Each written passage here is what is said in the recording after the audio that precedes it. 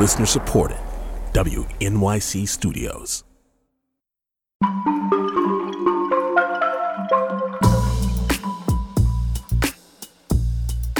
It's Politics with Amy Walter on The Takeaway. Good to have you with us. We are less than 100 days away from November's general election. Meanwhile, this week the U.S. surpassed 150,000 deaths caused by the coronavirus as many states continue to see a surge. We're talking about the states that are starting to see a little bit curve upward. They've really got to jump all over that, because if they don't, then you might see the surge that we saw in some of the other southern states. The president renewed his commitment to questioning the integrity of our election system. And they say the projected winner or the winner of the election. I don't want to see that take place in a week after November 3rd or a month or, frankly, with litigation and everything else that can happen, years, or you never even know who won the election. And the Senate left town on Thursday without reaching an agreement on a new stimulus bill, leaving millions of unemployed Americans in economic limbo. The coronavirus will not care if Washington Democrats decide it suits their partisan goals to let relief run dry. At this point, I'm beginning to wonder who does support the Republican proposal on COVID-19. Americans are weary and anxious, and we're isolated. The coronavirus has kept many of us separated from our families and the people and places that help center us and give our lives a sense of meaning. Political reporters, always self-conscious about getting caught in the D.C. bubble, have literally been unable to escape it. There are no more political rallies or conventions, no campaign bus tours. And all of this makes it hard for us to understand how voters are processing this moment and their choices for this November. To help us untangle all of this, we have joining us Tim Alberta. He's the chief political correspondent for Politico, and Jane Coaston, a senior politics reporter at Vox. Hey, guys. Hey, how are you? Amy, what's up? Jane, I want to start with you. It feels like we're in something of a Groundhog Day loop here. The coronavirus is not under control. The testing situation's still a mess. The economy's not bouncing back. Most kids aren't going to go back to school full time. And yet the president doesn't seem to be talking about that a lot, at least not on Twitter. This week, he was focused entirely on things like whether the election will be rigged and may have to be postponed. And he also talked about a rollback of Obama-era fair housing laws that he says will help protect the suburbs. So what is he doing here? What's going on? I mean, I want to push back a little bit because the president is well aware of how mail-in voting works, as he often mail-in votes. Mm-hmm. And so I think a lot of this is about creating disorder. There's some really smart reporting from the Daily Beast yesterday that's essentially that the president does not want to lose to Joe Biden and is willing to basically create disorder and create uncertainty in order to, in some way, push back or in some way foist off the potential of losing to Joe Biden. So I think that it's important to recognize that he is well aware of what mail-in voting and absentee voting are. It was interesting because he said in a tweet, I think yesterday, that, absentee voting is fine, mail-in voting is bad. Right. The implication there is because courts have ruled that you can use those terms interchangeably. Exactly. But I think that, because members of the military might use absentee voting, well, then that's good. But mail-in voting is for dirty commies who live in Oregon, so it's bad. And so I think that you see this kind of concern, and you also see this idea that we have to know absolutely everything about the end of the election by the end of November 3rd. And what we saw in the 2018 midterms is that certainly wasn't true. If anyone stayed up until 3 o'clock in the morning, the night of the 2018 midterms, we didn't know the extent of the blue wave until about 2 to 3 days later. And on the element of the suburbs, I think it goes to Donald Trump's idea that the American suburbs look the way they may have done in movies in 1986.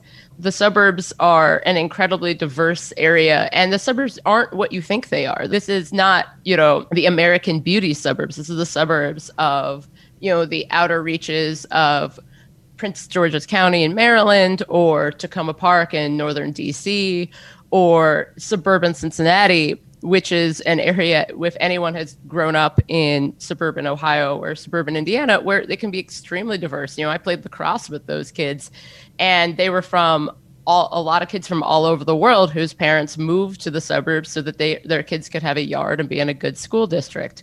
I think that that's what gets me about this. People of all economic statuses, white and black and Latino and from all around the world, why do you think the people in low-income housing want to be there?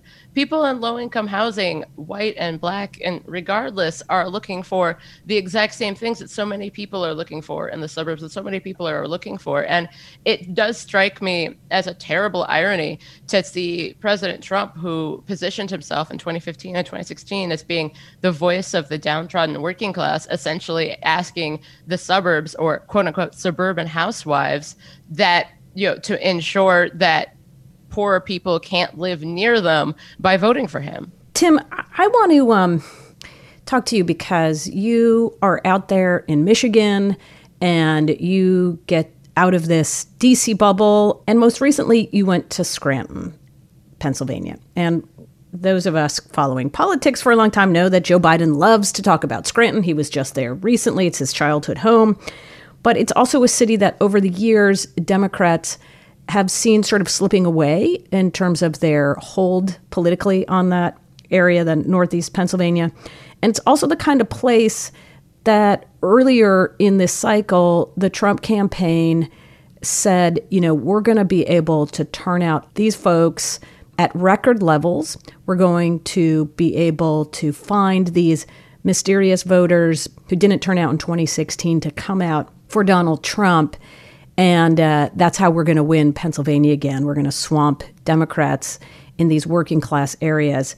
So as you talked to folks on their porches and socially distanced picnics, what did you find out? Yeah, and it's funny because it sort of ties in with the question. It's kind of the other side of the coin of this question about suburbanites and if the president is sort of struggling so badly and really flailing, it seems, to hang on to some sizable chunk of that suburban vote that has been bleeding away from the Republicans so noticeably over the last few years, then can he offset it somehow?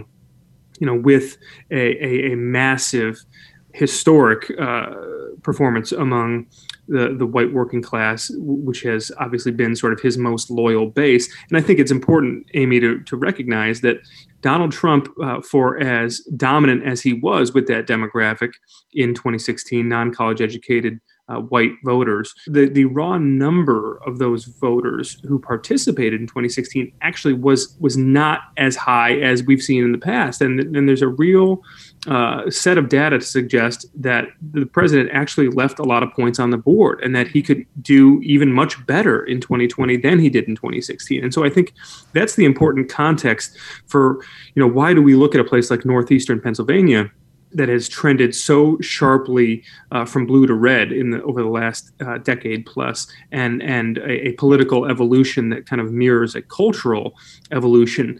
And it was really interesting in talking with a lot of voters who sat out 2016, folks who considered themselves lifelong Democrats or folks who considered themselves sort of disaffected independents. You would have a lot of conversations with individuals who would speak very fondly of the president and certainly would align themselves with his stance against kneeling for the national anthem or his very firm line against protesters and backing the police and sort of at its lowest common denominator in terms of the culture wars, people who found themselves very much aligned with the president, but who in the next breath would give any number of reasons for why they would not be voting this fall. Not for him, not for Biden, not for anyone. And there's a disillusionment with the system in general, a disillusionment with the institutions of government, a belief that no matter who the president is, that it's not going to change their lives for the better, which is something that you hear along any number of different demographic fault lines, by the way. And so it's a challenge for Trump because with so many of the people I met, including people who voted for him in 2016, they may have been willing to look past or excuse or even enable any number of his behaviors and sort of stick by him through any number of these other controversies. But when you have these interconnected crises now facing his presidency and facing the country, there is a sense among a lot of these folks who I was speaking with that things are out of control and that Trump either doesn't care or that he doesn't know how to get a handle on it. And that's a really terrible political implication for this president, because it's one thing if he's going to bleed those suburban voters. It's one thing if he's going to fail to make inroads with minority voters as his campaign had planned. But if he cannot squeeze every ounce of juice out of that white working class vote, and that means winning over even more disaffected Democrats and turning out even more voters who stayed home in 2016, who are sort of at their nature friendly to him. If he can't do those things, then boy, the math just gets extremely difficult. I did think it was interesting, Tim, your point about the lack of enthusiasm for Joe Biden, right? I mean, he really leans into I'm the boy from Scranton, his working class roots. He was supposed to be able to make up for the deficits that Hillary Clinton had with these voters. But what you're suggesting is they don't buy Biden's story. I saw a lot of cocked eyebrows and craning necks and sort of expressions of, you got to be kidding me, right? Like, you actually buy that? Scranton is his hometown thing. He moved when he was 8 years old. Give me a break. And that was from Biden voters. So, yes, there was not a whole lot of buy-in on the Joe from Scranton biography that we've become accustomed to. And look, in a certain sense here, Amy, Joe Biden's playing with house money. He is going to probably overperform Hillary Clinton significantly with certain blocks of the electorate, including ones that we've been discussing here today, that sort of gives him, I think, the freedom politically to not have to chase some of those white working class voters with the urgency and with the intensity that he otherwise would have to. And so, in a lot of ways, Biden could perform just as dismally as Hillary Clinton did with these voters. He could even do a little bit worse and still win, and maybe even still win comfortably just by nature of the numbers.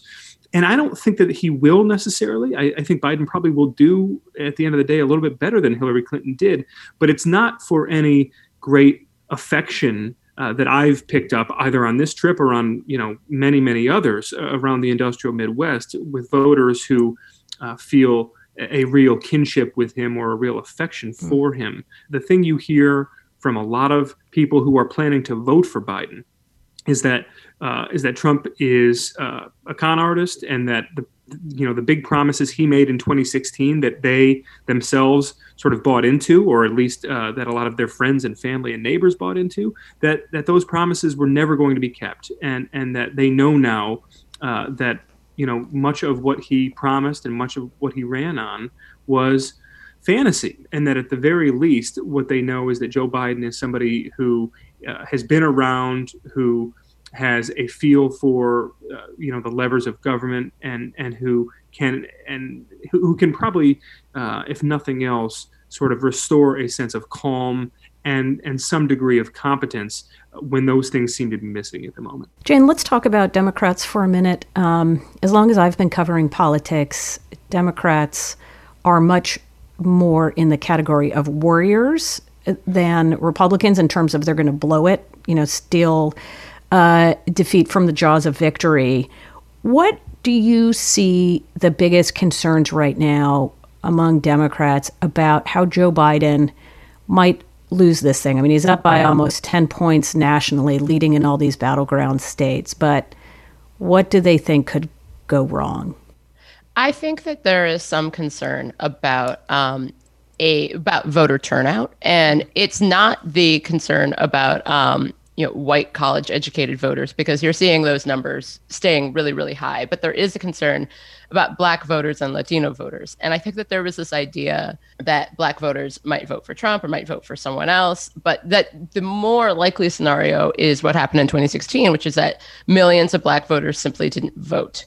And what we saw in 2017 and 2018 in special elections then during the midterms was a massive effort at voter turnout among Black and Latino communities. But I think that there are a lot of Democrats who are still very concerned that Joe Biden isn't enough to get voters to vote, and neither is voting against Donald Trump. And so I think that that is a potential concern. I think that that's why there are a lot of people who are waiting to see who Joe Biden's vice presidential pick might be.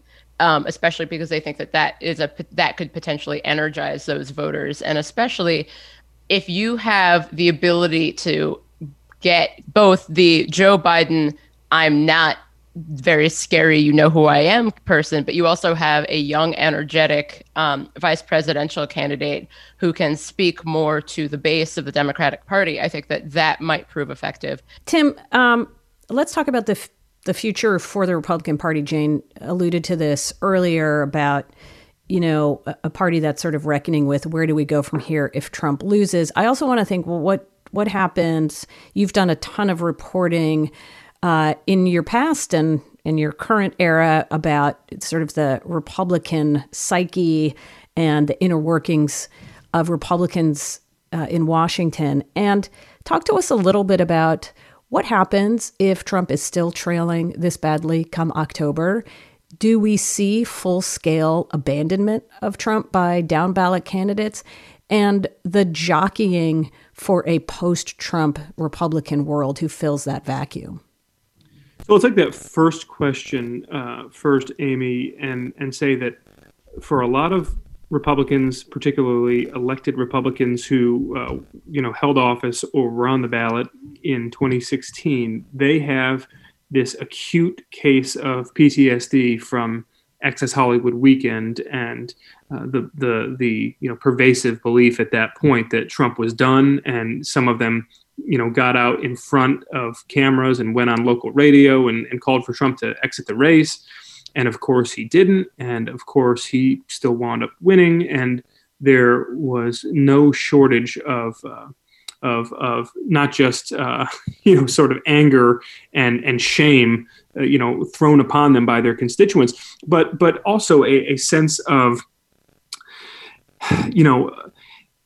many of the same Republicans who had sort of written Trump off at various points throughout that 2016 primary were really kicking themselves later on for believing that even something as kind of crazy and eye-popping as that Access Hollywood tape could take him down. I mean, they're like, for as much as you may think that Democrats and the media mythologize the Teflon Don and this guy who could shoot somebody in the middle of Fifth Avenue and get away with it, and that nothing can take this guy down. Like, as searing as that is in our imaginations, it is all the more so in the imaginations of Republicans, right? Like they, and this is where, we can overdo it sometimes with the talk about Stockholm syndrome or how he has staged this hostile takeover. But like in that sense, he really has. And there is a psychology to the elected Republican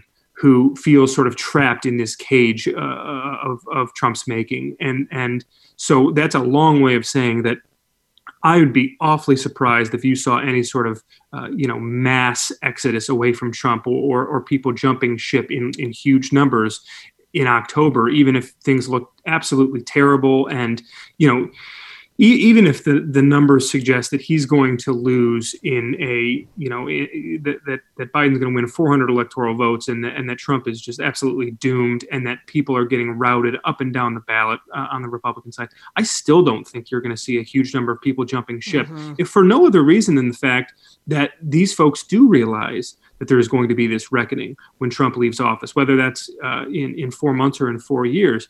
A lot of Republicans have begun to think more concretely about the post-Trump era and turn some of their attention to what does conservatism look like post-Trump, what does Republicanism look like post-Trump, and they recognize, Amy, that even once Donald Trump is out of office, that a sizable chunk of that sort of core Republican base is still going to self-identify as, as MAGA loyal, as very much favorable towards the president, as galvanized by his message. And you better believe that for as long as Donald Trump is alive and has a Twitter account, that he is going to be speaking to these voters. And so the way that, when I've had a lot of conversations with Republicans about this, the way that I very crudely categorize that post-Trump party is, into thirds. Basically, the first third being the diehard MAGA for life crowd, who, Republicans who are going to be running, campaigning for the rest of their lives on the Trump message and pushing really hard and unapologetically forward in the direction of sort of economic nationalism and cultural antagonism and sort of shameless xenophobia and the rest. And then the second third is going to be a group of Republicans that break really, really sharply away from that. And I think that's probably, at least in the near term, the smallest of those thirds. Right. But this is a group of Republican politicians and aspiring elected officials who are going to try and strike as sharp a contrast as they can with the Trump era, try and turn the page abruptly on the Trump era, do everything they can to signal to the masses that what we just lived through is an aberration and it does not represent the values of the Republican Party, and we are here to restore them, right? And then I think the third and final group is the hybrid, and that's probably the biggest group for some period of time moving forward. People who are going to try and bridge the gap and try and have it both ways, as difficult as that may seem. People who are going to understand that there is this natural and in some ways healthy appeal that Donald Trump struck on a purely economic note with a lot of disaffected voters who believe that both parties left them behind, that the elites in Washington and on Wall Street do not care about them, and that the Republican Party really grew intellectually complacent over a generation on issues of trade and immigration and all kinds of other things. And so how do you harness that message on an economic front while simultaneously turning away from the xenophobia and from the fear-mongering and from the nativism and try and build truly a more inclusive and aspirational and welcoming party? That third group is by far the most interesting to watch, and that's where I think you're going to see a lot of folks, putting their eggs in that basket for 2024, trying to figure out how they can straddle those two universes without sort of falling into either one of them. And it's going to be a tightrope that's sort of impossible to walk, but it's going to be highly entertaining for us to watch them try to walk it. Tim, Jane, thank you so much for your insights this morning. We really, really appreciate it. Thanks so much for having me. You bet.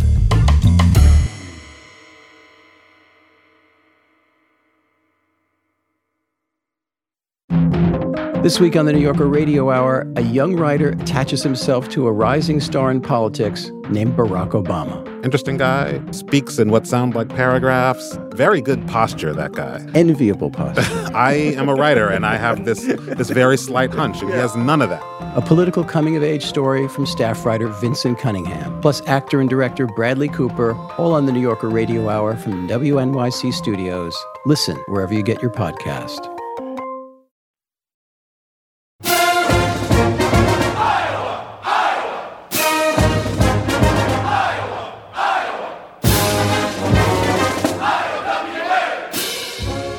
It's Politics with Amy Walter. The presidential election is taking up almost all of the political oxygen these days, but a fierce battle for control of the Senate is also taking place this year. One of those races is in Iowa, a state which has seen more than 44,000 cases of coronavirus since March. Earlier this year, Republican Senator Joni Ernst was considered a relatively safe bet for re-election. But today, she and President Trump have seen their numbers slump. Today, she's fighting off a challenge from Democrat Teresa Greenfield. We interviewed Greenfield last week on the show. I spoke with Senator Ernst about her upcoming race and how she thinks the president is handling the pandemic. Well, as I've said before, I was very pleased that the president acted so swiftly on shutting down our borders from, travelers that were coming from hot spots all around the globe. And the Democrats criticized him so heavily for shutting down our borders and trying to prevent the spread of coronavirus. So, moving ahead, of course, we have Operation Warp Speed right now. And I don't think our media talks nearly enough about this project that's being undertaken by the federal government, by our Department of Defense, and by private industry, especially our pharmaceutical companies, our researchers, our developers, on finding a path towards a vaccination and, of course, therapeutics. Well, I guess that's the bigger question, right? Which is, yes, there was the border being closed, but that was quite some time ago, and you still have outbreaks all across the country. You have schools scrambling to figure out what they're going to do, parents trying to figure out their own childcare situations, and really a significant majority of Americans who believe that this virus has just not been dealt with. There's not been leadership there. So I guess that's what I want to ask you as you're going around in Iowa. Do you think that voters there believe that it's been handled effectively from the president? I do, and I do hear from Iowans all the time, and not just, people that are supporters of the president. And I would say that our governor, working in conjunction with the federal government and the president, has done a phenomenal job. And I think we need to look for leadership with our governors because every state is different. So I'm just very thankful that as Iowans, we've had the opportunity to continue in our agricultural daily duties and that we haven't been shut down completely. So I think that our economy does have a great chance at recovering. And you mentioned childcare, and working heavily in the area of childcare to make sure that we do have childcare available, that we do have that workforce available to care for our kiddos when moms and dads are returning back to work.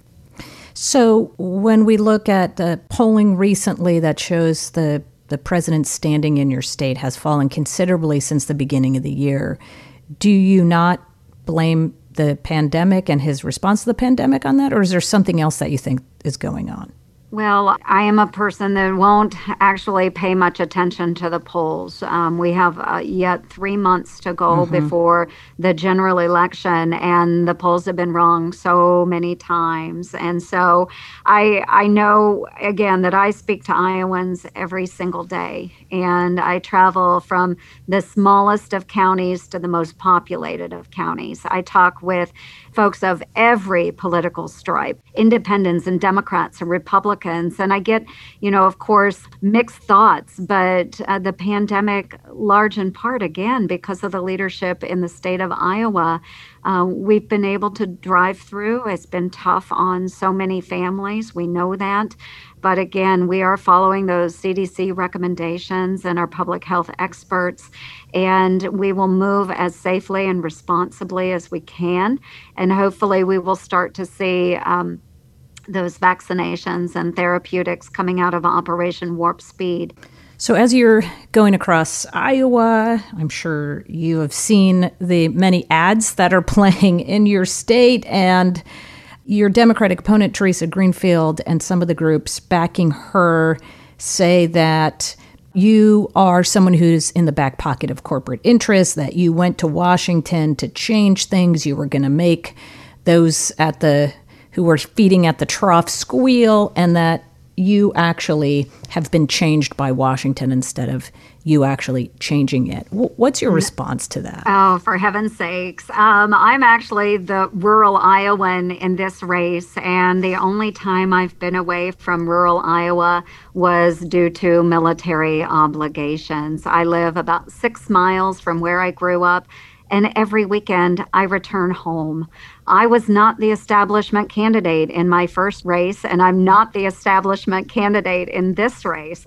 Theresa Greenfield is actually the establishment candidate, and much to the chagrin of Democrats across Iowa, she was handpicked to run by Chuck Schumer, the Democratic leader, a New Yorker who came in and selected Theresa Greenfield because he knew that he could control her by spending $10 million in her primary. $10 million. So when they talk about corporate interests and money in this campaign, I would remind everybody that she has taken over $700,000 of corporate lobbyist money. While she says she won't take corporate PAC money, I really want to know what the difference is. So when we talk about, who's the Washington, D.C. in this equivalent, I would say it is actually Miss Theresa Greenfield. She's backed by Washington through and through. So, with the fundraising dollars, certainly she's outraising me by a lot. And it's not all coming from Iowa. It's coming from coastal liberal elites, which have nothing to do with Iowa, our ag economy, our rural healthcare systems.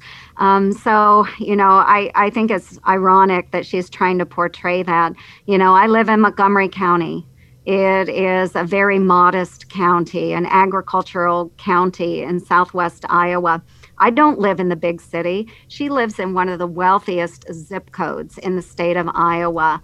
And for her to say, I'm DC, I had a friend that commented the other day, they're like, Joni, how can they say you've gone Washington, D.C. when you haven't even gone Des Moines, Iowa?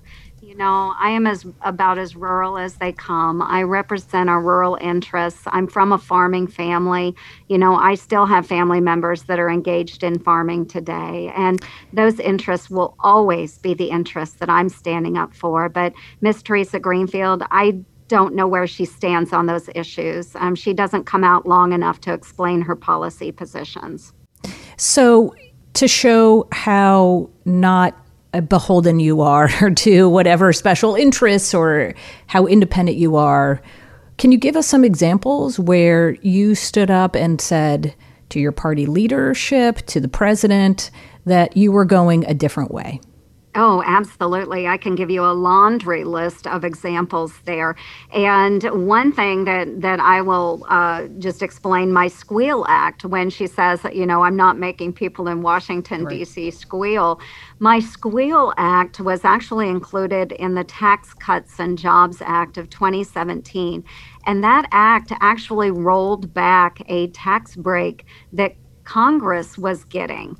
And so we did away with that tax break, and that did not make me popular with anyone of any party. But we felt it was important to do because our constituents didn't receive those same tax breaks. And so, the Squeal Act, we got that done. I have been pushing for the presidential perks bill, which would eliminate special perks for former presidents at taxpayer expense, which has not made me popular with President Bush or President Obama. And I certainly have dissented from the president in areas, even in the area of national defense, something that I obviously have experience in and something that I feel very strongly about when it came to removing troops from Syria. Just very suddenly, I sat down and spoke with the president about that and did convince him to leave a small number of troops in place to protect our allies there. So I'm not afraid to take on people of my own party. But overall, the point is it's not only those that I take on, but it's also those that I embrace when we're working on bipartisan pieces of legislation. And by and large, the majority of the bills that I work on, they are bipartisan. And so I have been able to work with colleagues from across the aisle, whether it's Elizabeth Warren on my Credit for Caring Act, which is broadly supported by AARP, or whether it's working with Amy Klobuchar on issues like childcare. I mean, there are so many things that I have done with members of the other party. And again, it's because we do have that mutual respect and we're willing to work together to make a difference, regardless of what letter comes behind our names. The president likes to come to Iowa. If he said, I'm going to come to Iowa and do some rallies there before the election, do you think that's a good idea? And would you show up there with him? So I think the president is very cognizant of the fact that we want to safeguard our population. And so, it's always based upon the information that's available on the ground. But I think by moving to the virtual rallies is a wise decision. And if I can join him ever virtually, I certainly would do that. And maybe by the fall, there could be an actual physical rally. But when you're going around right now, are you doing those things? Are you just meeting people one-on-one? No, okay. I'm not doing rallies. And certainly I have resumed the 99 county tour. And what we encourage is the wear of masks, which is really important. And we're keeping it in smaller groups. And so I'm not accused of, only picking supporters when I'm going out and touring different sites or hearing from different city members, city councils. I always ask them, if there are people that you wish to have included in these county tour events, please select up to 10 individuals so we can be safe and responsible and social distance during the events. And we leave it up to the hosts of those visits. So again, I'm not predetermining who's in my visits. I will leave that to the folks on the ground. And it's always a really wonderful mix of different types of supporters out there, but obviously all of them very, very focused on their own communities, their own healthcare systems, what have you. So do you think there should, though, be a mandate for mask wearing? At this point, I don't believe that there should be a mandate, but I do believe there needs to be a certain level of personal responsibility. And so I always do show leadership on this issue by making sure that when I'm in public, I am wearing a mask. And that's not just when I'm out on the campaign trail or, when I am doing a county tour. I, at home, will make sure that I am wearing a mask. In Red Oak, my hometown, we've got 2 grocery stores and a Dollar General, and that's really about it. So when I'm out, if I have to run an errand, I'll put my mask in before I run into Dollar General or Hy-Vee, just to protect myself, to protect my mother, because my mother is elderly. She is vulnerable. I pick her up and drive her to church every Sunday. And so when we're engaged in those activities, I am wearing my mask. I'm using hand sanitizer. I'm washing frequently because it's not just about me. I want to make sure that I'm safeguarding the vulnerable people in my family and people that I love. So that's what I don't quite understand, what the risk would be to say, just like you're required to wear a seatbelt or do other things that protect other people, why saying to people, if you're going to go into any sort of public space, you've got to be wearing a mask. Yeah, and I think a lot of people will disagree with that, and that's why I think that it is important just simply to show leadership, and if you are showing leadership, other people will follow, and so that's why I do it. I think it's important to do it. Our governor does it. Again, she's just been such a strong leader in this area, and I just don't think that at the federal level, that's a decision we should be making. I would use some of the counties in Iowa as an example where they have seen virtually no incidents of COVID or very, very few numbers, to mandate that would be very difficult, I think, for a number of those citizens. But, again, I think this is a much more localized issue, a state issue, and not one that we should be mandating from the federal level. Well, Senator Ernst, I appreciate you taking all this time to speak with me. Please stay safe there on the campaign trail and in D.C. You betcha, Amy. Thank you. And you stay safe and stay strong. Thank you. You bet.